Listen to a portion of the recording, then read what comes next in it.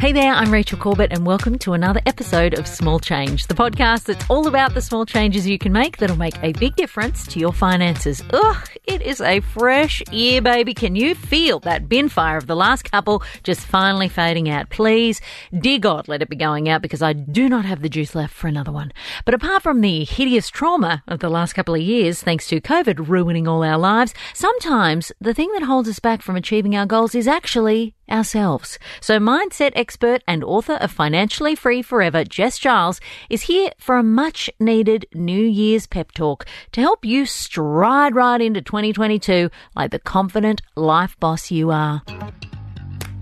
Welcome to 2022, and this is your year to prosper and ascend towards those financial freedom goals that you have.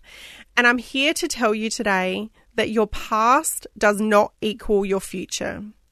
The past habits, stories, identities, the way you've spoken about yourself and money, you know, those times when you say, I'm just not good with money. I'm here to tell you that that is so 2021, and this is your permission slip to prosper this year. So I invite you to start to see yourself in a new experience with a new identity, upgraded beliefs, thoughts, habits, and actions that are seeing you achieve and exceed all of your financial goals this year. This is your permission slip to realize that you are meant for more money, for more impact, for more abundance. And those financial dreams and goals and desires you have, they're not by accident. They are meant for you. So this is your opportunity and invitation today to write your own permission slip to prosper and give yourself permission to be the abundant, wealthy, powerful person that you came here to be.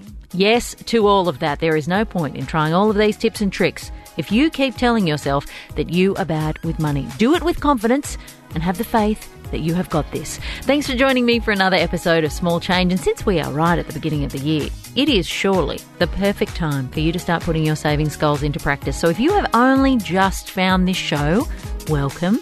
But there are tips aplenty in our back catalogue, so make sure you scroll back and check them all out so that we can help you reach your savings goals, especially now that you know you deserve it. I'll see you on Friday for another episode of Small Change.